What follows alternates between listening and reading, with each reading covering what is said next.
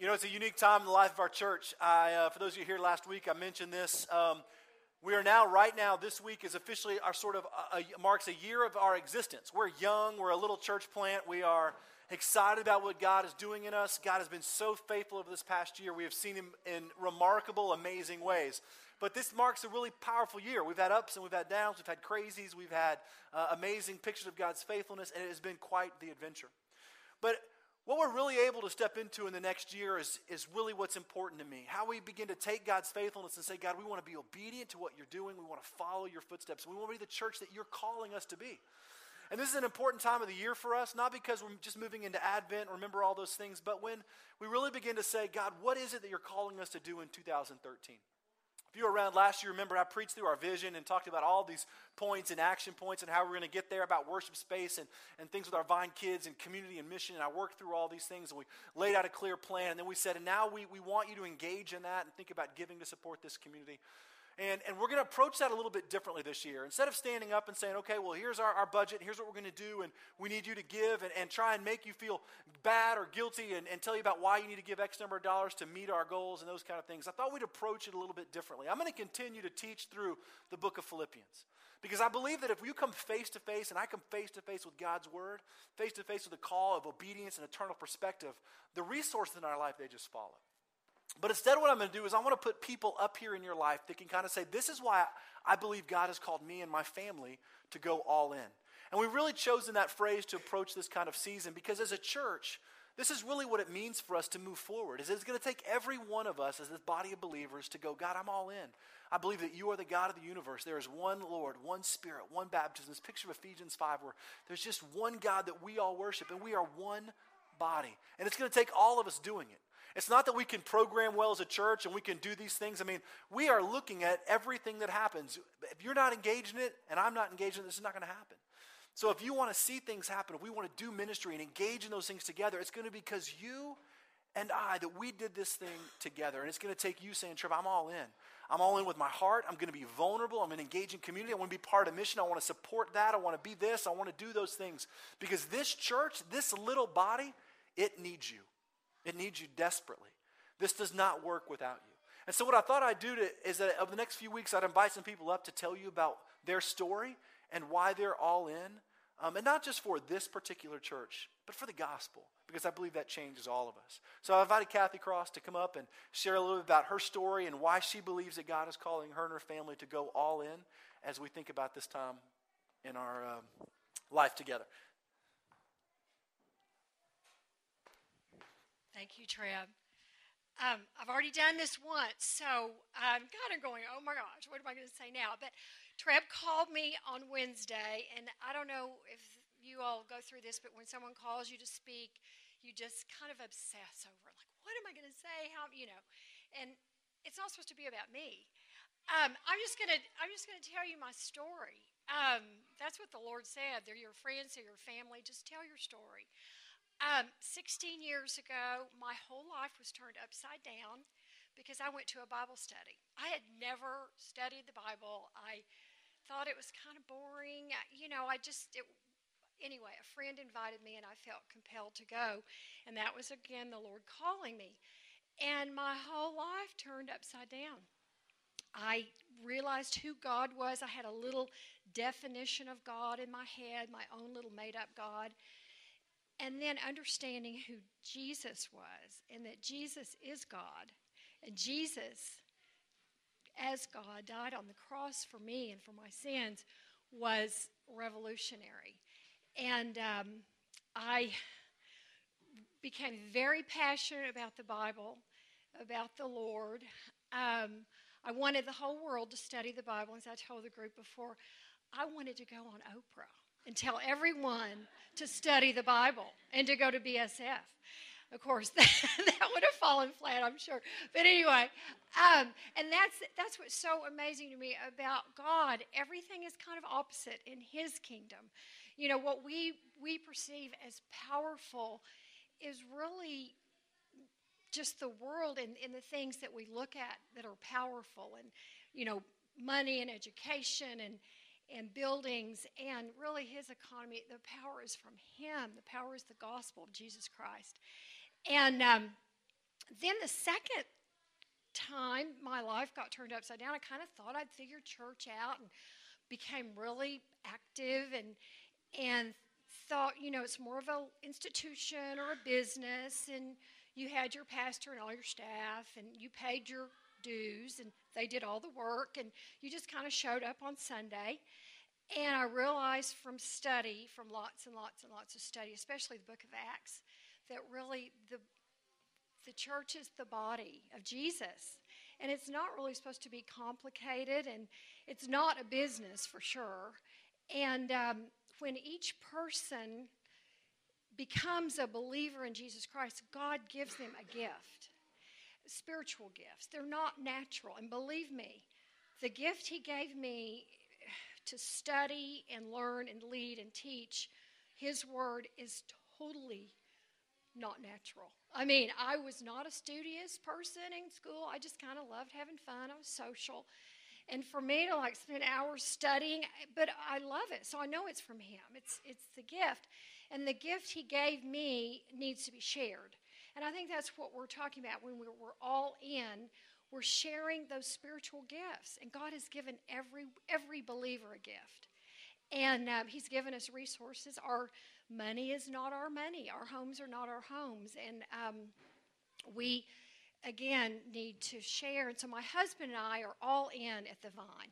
We prayed, oh, God, give us your vision of the church. And we ended up with this. And from the world standpoint, the outside world looks kind of weak and small, but it is so powerful because we are reliant upon God. And when we are weak, he is strong. And that's why we're all in. That's why I challenge you all to be all in, because we are not just building a church. We're in the kingdom building business. And that's what it's all about. It's not really the Vine, but it's going out. And I believe in the mission so much. I pray that we don't ever, ever stop loving God, loving people, following Jesus, taking the gospel to the world with loving well, loving much, taking the gospel to the world, to the one, to the city, and to the world. I kind of botched that. But anyway, you get my point. It's all about him. It's all about the gospel. And I challenge you all. Thank you. Thank you, Kathy. You got perfect. I can stand up here and tell you all kinds of reasons why we want you to be a part of God's this church, this God's picture for us. But the reality is that I believe people like Kathy and Rob, who shared last week, their testimonies are contagious. It really, at the end of the day, is about us being the body and saying, God, I want to be used by you. I believe you can use me. And I believe that this church, it needs me.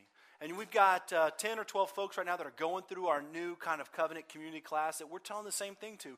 This is your church, and this church needs you to engage in it. We want you to do more than show up on Sunday and walk out the back door. In fact, you really just can't. I mean, this is not a church that's a size where you can just sort of sneak in and sneak out. Someone will see you, okay? So you are going to be found out. And so we want you to think about engaging. On December 2nd, well, here's the thing. We want you to take these pledge cards home. They're in all your chairs if you don't have one already. You can go to our website and download it if you want to do that way. But we want you to take these home, and we want you to spend a couple weeks praying over it. Just put it on your kitchen table, stick it on the dashboard of your car, wherever you put things.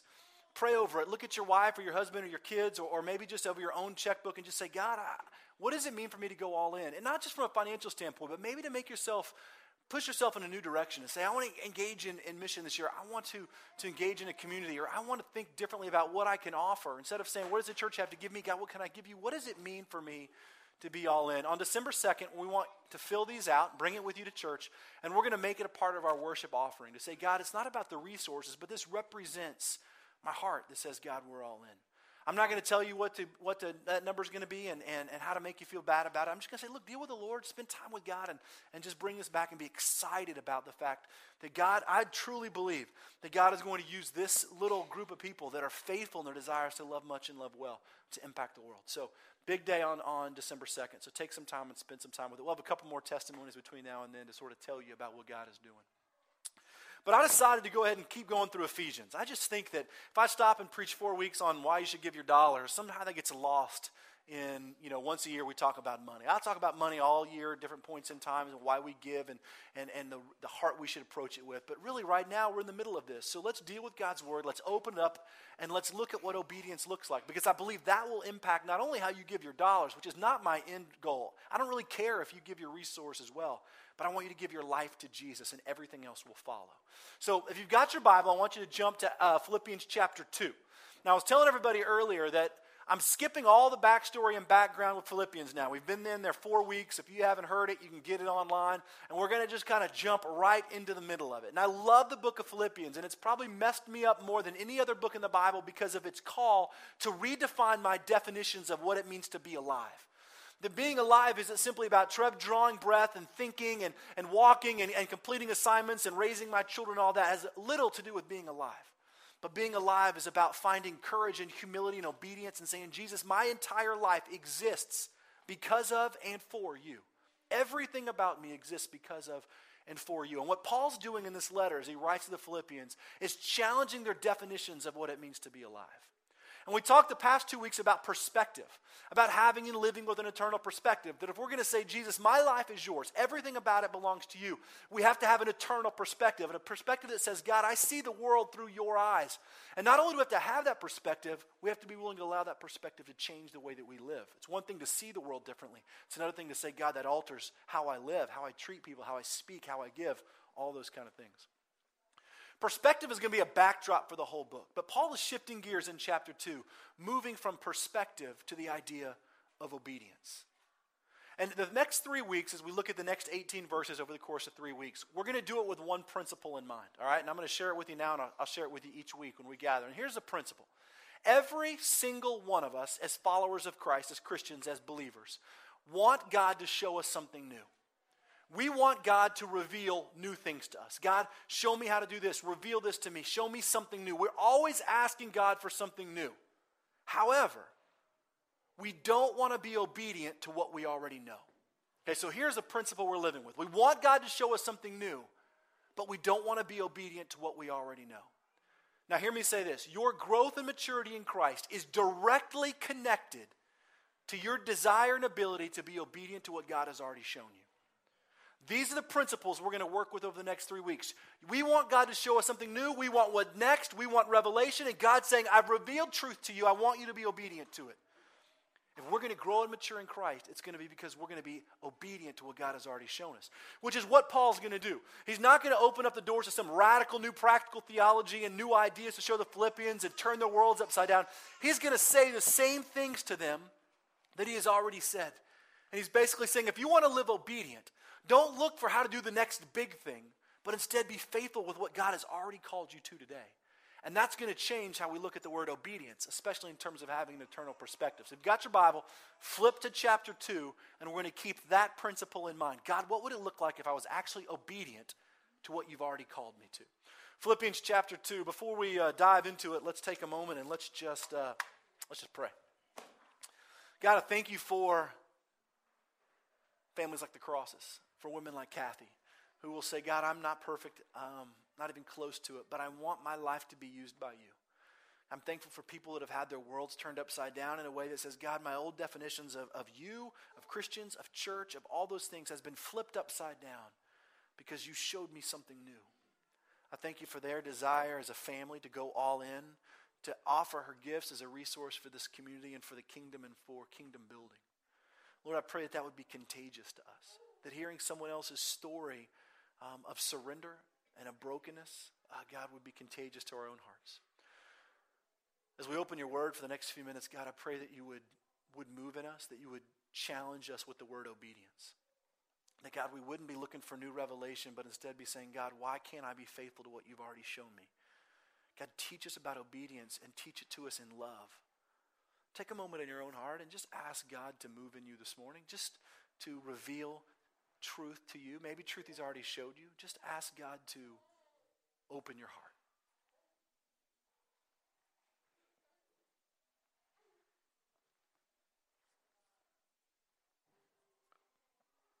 Pray for someone beside you. Say this every week. Be in the habit of praying for other people. There's a lot of people here that you know and a lot of people here that you don't know. Pick one, two, Pray for them. Just pray that God would move in them. Make this morning more than about you.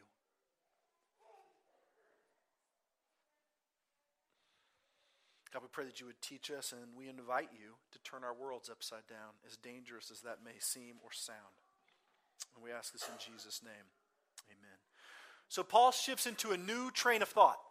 Keeping perspective on the side, he's going to shift into this idea of obedience and begin to challenge the Philippians, this gathered group of believers living in this sort of small huddled community, not to some radical new picture, but to some simple truths that he's already taught them and actually run through kind of a consistent line through Paul's letters. And this is what Paul says in the first 4 verses of Philippians chapter 2. If you have any encouragement from being united with Christ, any comfort from his love, any fellowship in the Spirit, if any tenderness and compassion, then make my joy complete, being like-minded, having the same love, being one in spirit and purpose. Do nothing out of selfish ambition or vain conceit, but in humility consider others better than yourself. Each of you should look not only to your own interests, but also to the interests of others. Your attitude should be the same as that of Christ Jesus. Paul switches his train of thought by not offering some kind of earth-shattering, radical new, unbelievable thing. He actually shares the same thing that he just shared 4 verses ago or 5 verses ago in the last part of Philippians chapter 1. He actually reiterates an idea of unity that we're going to get to that he did in chapter 1. But he does it in a really interesting way. He actually gets all these followers of Christ from all different backgrounds and walks of life and places and things. He gets them all on the same starting place. He gets them all back to the same central place. Because look at how he does it. It's kind of tricky. He actually says, listen, if any of you, anyone in this that can hear this, that's reading this letter, if any of you have any of these things, all right, if you have any encouragement from being united with Christ, any comfort in his love, any fellowship with the Spirit, any tenderness and compassion. Now, who as a follower of Christ can say no to any of that? So if you're reading this and you're going, okay, let's see, I'm a Christian, and oh, you know what? I don't have any encouragement from being united with Christ. In fact, I find it very discouraging. I don't have any comfort from his love. I don't love his love. I'm uncomfortable. I don't like it. I don't want any fellowship with the Spirit. I'm not tender, and I'm not compassionate. I'm mean, and I'm angry. Nobody.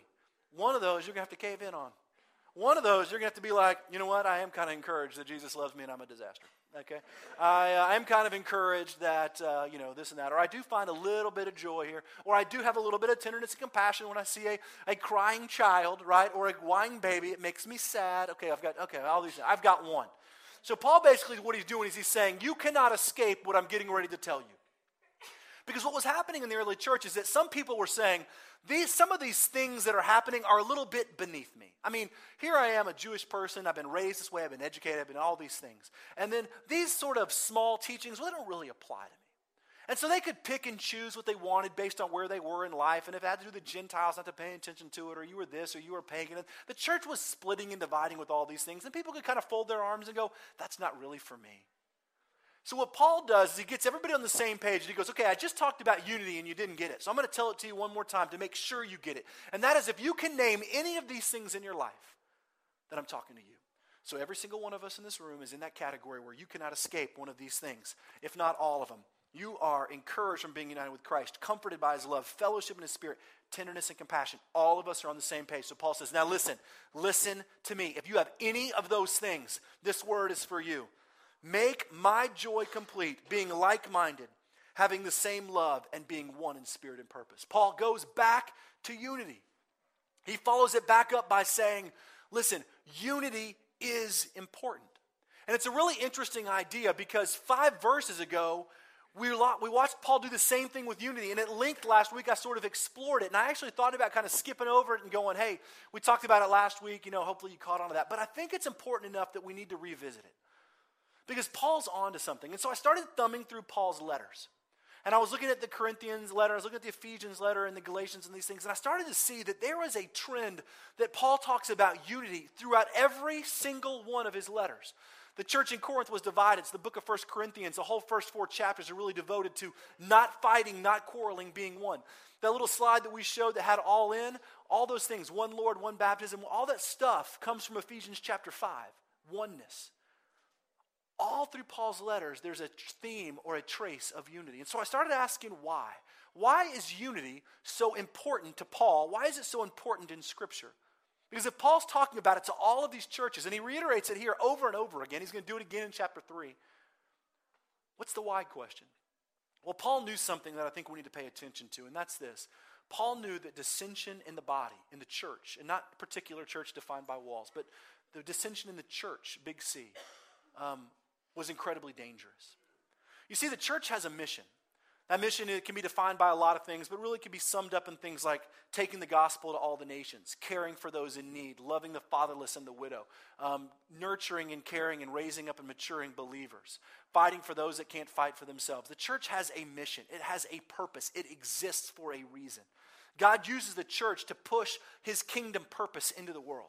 The Christian life was not meant to be lived alone. God uses the church, the gathering, the ecclesia, as we've talked about, to propagate and move the kingdom purpose. And Paul knew that the church, when divided or when living in divisiveness, was going to be rendered ineffective. That when the church was living with splits, with factions, with dissension, it would be rendered ineffective. And you know this from your own life. When pressure happens at home, when things get tight, when things go bad, what's your natural inclination? It is to gather what is yours and fight for that, right? Maybe it's even just me. I'm going to take care of myself because times are tough and it is lean and I'm doing this. And our natural reaction is to do that. The early church was a pressure cooker. It was a pressure cooker of needs, of persecution. I mean, at every moment, things were tough. And the natural reaction of sinful humans is to take care of their own. Hey, life got hard. We are threatened by the Romans. We're being pushed by this. Whatever it is, I grab mine and I take care of me. And we say, this is about me. And Paul knew that as soon as we did that, it was going to be the threat to unity. Because when we begin to fight for ourselves, when we begin to think about me and what you owe me and what's mine, I no longer am about the mission of the church, but I'm about my mission and my agenda. And so what Paul's saying is that, listen, if any of you in this room have any of these things, which all of us do, compassion and tenderness, and we're encouraged, any of those things by Christ, then make my joy, Paul's joy, complete and be like-minded. Now, Paul didn't think that everyone was going to, he said be like-minded. He didn't think that everyone was going to be the same, like we were a bunch of hand-holding, kumbaya singing robots. Everything's perfect. He's not thinking that at all. But he's saying be like-minded in our purpose. See, Paul knew that if we were united in our purpose, we would be effective for the kingdom. Have you ever been a part of a church that has had a fighting or a split or is struggling from the inside out? The first thing to go is the church's effectiveness.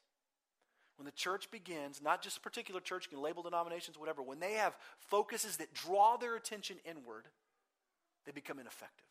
And Paul knew this and he knew this well. And so he says, listen, make my joy complete, be about unity. And it made me think about this. It made me think about, what am I doing to bring about unity in the church? What are you doing? If you have a negative energy or a negative mindset, or you're a gossiper, and you walk in these doors or any of those doors, or you sit around with other believers in your home and you begin to talk about people, talk about what's wrong and how it's not working and complain and do all those things, are you adding to the unity of the church? Maybe you do it about other churches. Maybe you sit over there on your Sunday and you talk about how bad Life Church is at this and why we would never go there and all those kind of things, or this church over there and what they do. The church, big C, not little walls here, big C, it's about unity. There are people over there that are meeting Jesus. We should be excited about that. I talked all about it last week. Make my joy complete, be like-minded, having the same love. You all should be about the unity of the church. If you're not striving and fighting for the church's unity, then I venture to say you're probably pushing against it. Listen to verse 3. Do nothing out of selfish ambition or vain conceit. So Paul says, look, be about unity. Do nothing out of selfish ambition or vain conceit, but in humility consider others better than yourself. That idea of selfish ambition is an interesting one. It comes from the Greek word aratheia, which actually doesn't mean selfish ambition. It actually is a word that refers to a day laborer. So someone that actually gets hired to do a job for a day, gets paid, and then they're done. So, you're familiar with the idea of day labor, working for a day. You need someone to put some stuff in your house, build a fence, whatever. You hire them for the day, and they work on the fence, and you pay them, and they're done. And maybe you hire them again the next day, maybe you don't. That word aratheia was actually a word that was referred to a day laborer. And in antiquity, even before the New Testament was kind of written, those letters were written, it was a word that was commonly used in Greek culture because it referred to someone that went out and got paid. And over time, it began to carry with it a really negative connotation. Because in that culture, it wasn't just about working to earn money. Work was a matter of character, a matter of working for the good of the community. Having a good work ethic was really important. It wasn't just about making a dollar, making a wage. And so the word aletheia became associated with a day laborer who was only out to get something for themselves. So the only reason I'm going to work today is because I need my $20. And so I'm going to work and I'm going to dig that hole or I'm going to put up that fence or I'm going to do whatever it is. I'm going to paint that house to get my $20. My means is to work to get to that end. And that's all I care about. I don't care about finishing the job or necessarily doing it super well. I just want to get paid. So that connotation of aletheia got associated with a day laborer that was only pursuing their own ends. Soon thereafter got associated with politics, people that were just about promoting themselves at all costs. I don't really care what goes on the inside, but what I want you to see is an image of something different. So what Paul's saying is he's saying, listen, do nothing out of aletheia or out of that selfish ambition that says this is about me, about the promotion of me, about getting mine. And we are so guilty of this in the church. We walk into churches and we say, what do you have to offer me? I mean, I've got these needs and I want to know how you're going to meet them. And we look at the church as a means to the ends in our life instead of saying, what can I offer? What can I do? How can we build this? We walk in and we say, what do you have for this category? What do you have for someone with 3 kids or 4-year-olds? Or what do you have for a single mom? Or what do you have for people in divorce? What do you have for this? Or what do you have for this mission? What do you have to owe me? And then we look at the church and we say, I'm without, you should give. Instead of being able to say, this is not about the ends to my means or my means to the end. But instead saying, God, what can we offer together? So Paul says, look, those of you who are day laborers that are just working for an end. And he said, and those of you that live in vain conceit. And vain conceit is really the idea of if aletheia is self-promotion, vain conceit is self-glory. It's about want people to see me. I mean, I just want to be visible. I want you to know that I'm working. It's that person that argues just for the sake of arguing to show you that they know what they're talking about, that they're smart. It's that person that you sat next to in chemistry class that asked you what you got on the test just so you would ask them and they could tell you they got 100. You know that person? It's never me, right? Or you, but it was always that other person. You're like, oh, it was so hard. How'd you do? Oh, I got a 75. Really? Oh, yeah. And that person goes, well, how did you do? You go, oh, I got 100. Oh, really? Well, you ask who you would be able to tell because I want you to know something about me, right? We give money away in a giant check. We do those kind of things. We want self-glory. Paul says selfish ambition, aletheia, vain conceit are the mortal enemies of unity in the church. And you want to know why? Because they point attention back to you. Back to me. Anything that points attention back to your life is the mortal enemy of unity in the church. Anything that's about self-glory and self-promotion, about look what I've done, put my name on this, this is my chair, my pew, I named it, I did all these things, I paid for it, I parking spot, whatever, all these things that say this is about me. And we tend to think this is just about people in the church and we never really want to apply it to leadership. But at the end of the day, it really boils down to leadership. We live in a culture that has celebritized worship leaders and pastors, and I've been a part of many of my friends are self-promoting gurus. Books they've written, things they've done, do this, buy my shirt, websites with my name on, linking these things. The motives, I believe at times are pure, and then they get really cloudy. Anything, aletheia, that's about means to my end, self-promotion, self-glory is a mortal enemy to unity in the church, which means this. Ask yourself, are you doing things for recognition? Are you going to argue with someone theologically just to engage in the argument so that they know that you know systematic theology? Are you going to engage in someone in a way that shows them just what you know? Are you doing something just so people can pat you on the back and say, look what you're doing for the church. You're up here every week cleaning and you're giving all these people things away and you do this and you hold doors and you make coffee. Boy, you are really doing it. Is that the motive that drives you? Are you looking for that? Are you mad when no one recognizes you? You got to ask yourself about what's driving those. Paul goes on to say this. Do nothing out of selfish ambition, aletheia, or vain conceit, but in humility consider others better than yourself. This isn't sort of like a false call to be like, oh, everybody in the world is better than me. Like they are smarter and faster and better looking, and I am ugly and slow and worthless. It's not actually saying that everybody is better than you, which I think is that sort of false humility where you're like, I'm the worst of the worst. The reality of what Paul's saying is it's about loving like Jesus loves. It's about ascribing worth to people. There are people in this world that are not as smart as you. That is just the reality. And you can do math really fast. You can do math faster than other people. You can run from here to the back of the room faster than somebody. They're not better, faster, smarter. There are people that are not quite those things. What Paul says is that we consider other people better. And you want to know why? Because if we're going to love like Jesus, we ascribe a place of honor and worthiness to people above ourselves. That's all that really means. It means if you're going to love like Jesus loved, then you have to take people and put them in a place of honor that is in front of you. And for me, this is a very practical way to live, right? Do things that show people that they are worthy of the love of Christ. Hold doors. Go last. Give your seat away. Small things that we say, well, that's, Southern gentleman or chivalry or whatever. No, they're practical ways Christians can live that demonstrate honor to other people. One of the things that makes me crazy is that when we gather as a church or as people or wherever you're going and you're with a large group of people and we got food out there, and who can get first to make sure they don't run out of whatever it is? Part of ascribing people a place of honor is living very practically and saying, you before me, I'll survive.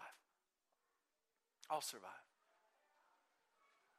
We need to be a part of a church that gives these places to all people. Paul puts no descriptors in there. He doesn't just say, hey, look, the people in your church, the people, he said, everybody, consider others. Anyone, the people you've met, you will meet, or will brush by today, consider them better than you. In other words, give them a place of honor in front of you. Give your seat away, hold doors, show people that they matter, hand someone a plate, look someone in the eye. Practical ways to live like Jesus does. Practical ways to love like Jesus does. Paul goes on, I'm going to wrap all this up. Paul goes on to say this. Each of you should not look to only your own interests, right? But also to the interests of others. Kind of another way of restating what he just said. Your attitude. Why? Because your attitude should be the same as that of Christ Jesus, which we're going to really get into next week. There's probably no better week in the world to really come face to face with this kind of call to obedient living than this week. I don't know what your Thanksgiving is like. I don't know if you guys all get together with family and everything tastes like eggnog and everybody smells good and wears nice clothes and Christmas sweaters and whatever, and everything's fun and happy. A lot of us don't live in those categories. For a lot of us, Uncle Joe shows up and he's hammered and we don't even think we're related, right? And then that crazy person comes and we're not really sure why, and then somebody takes the last drumstick and all you wanted was a drumstick. You had it since you were 7 and somebody took it and you're mad. And that one aunt that you swore you would never talk to comes and she wants you to apologize to her, and all of a sudden it gets really messy and you're mad. I mean, my family's kind of nutty too. I mean, my mom remarried after my father died, and she married this wonderful guy who loves Jesus, and he's the head of the physics department at the University of Texas, and he always brings his PhD students to Thanksgiving. And no stereotypes. They are all 15 or so of them are all Asians from either China or usually South Korea, Philippines, and none of them speak any English.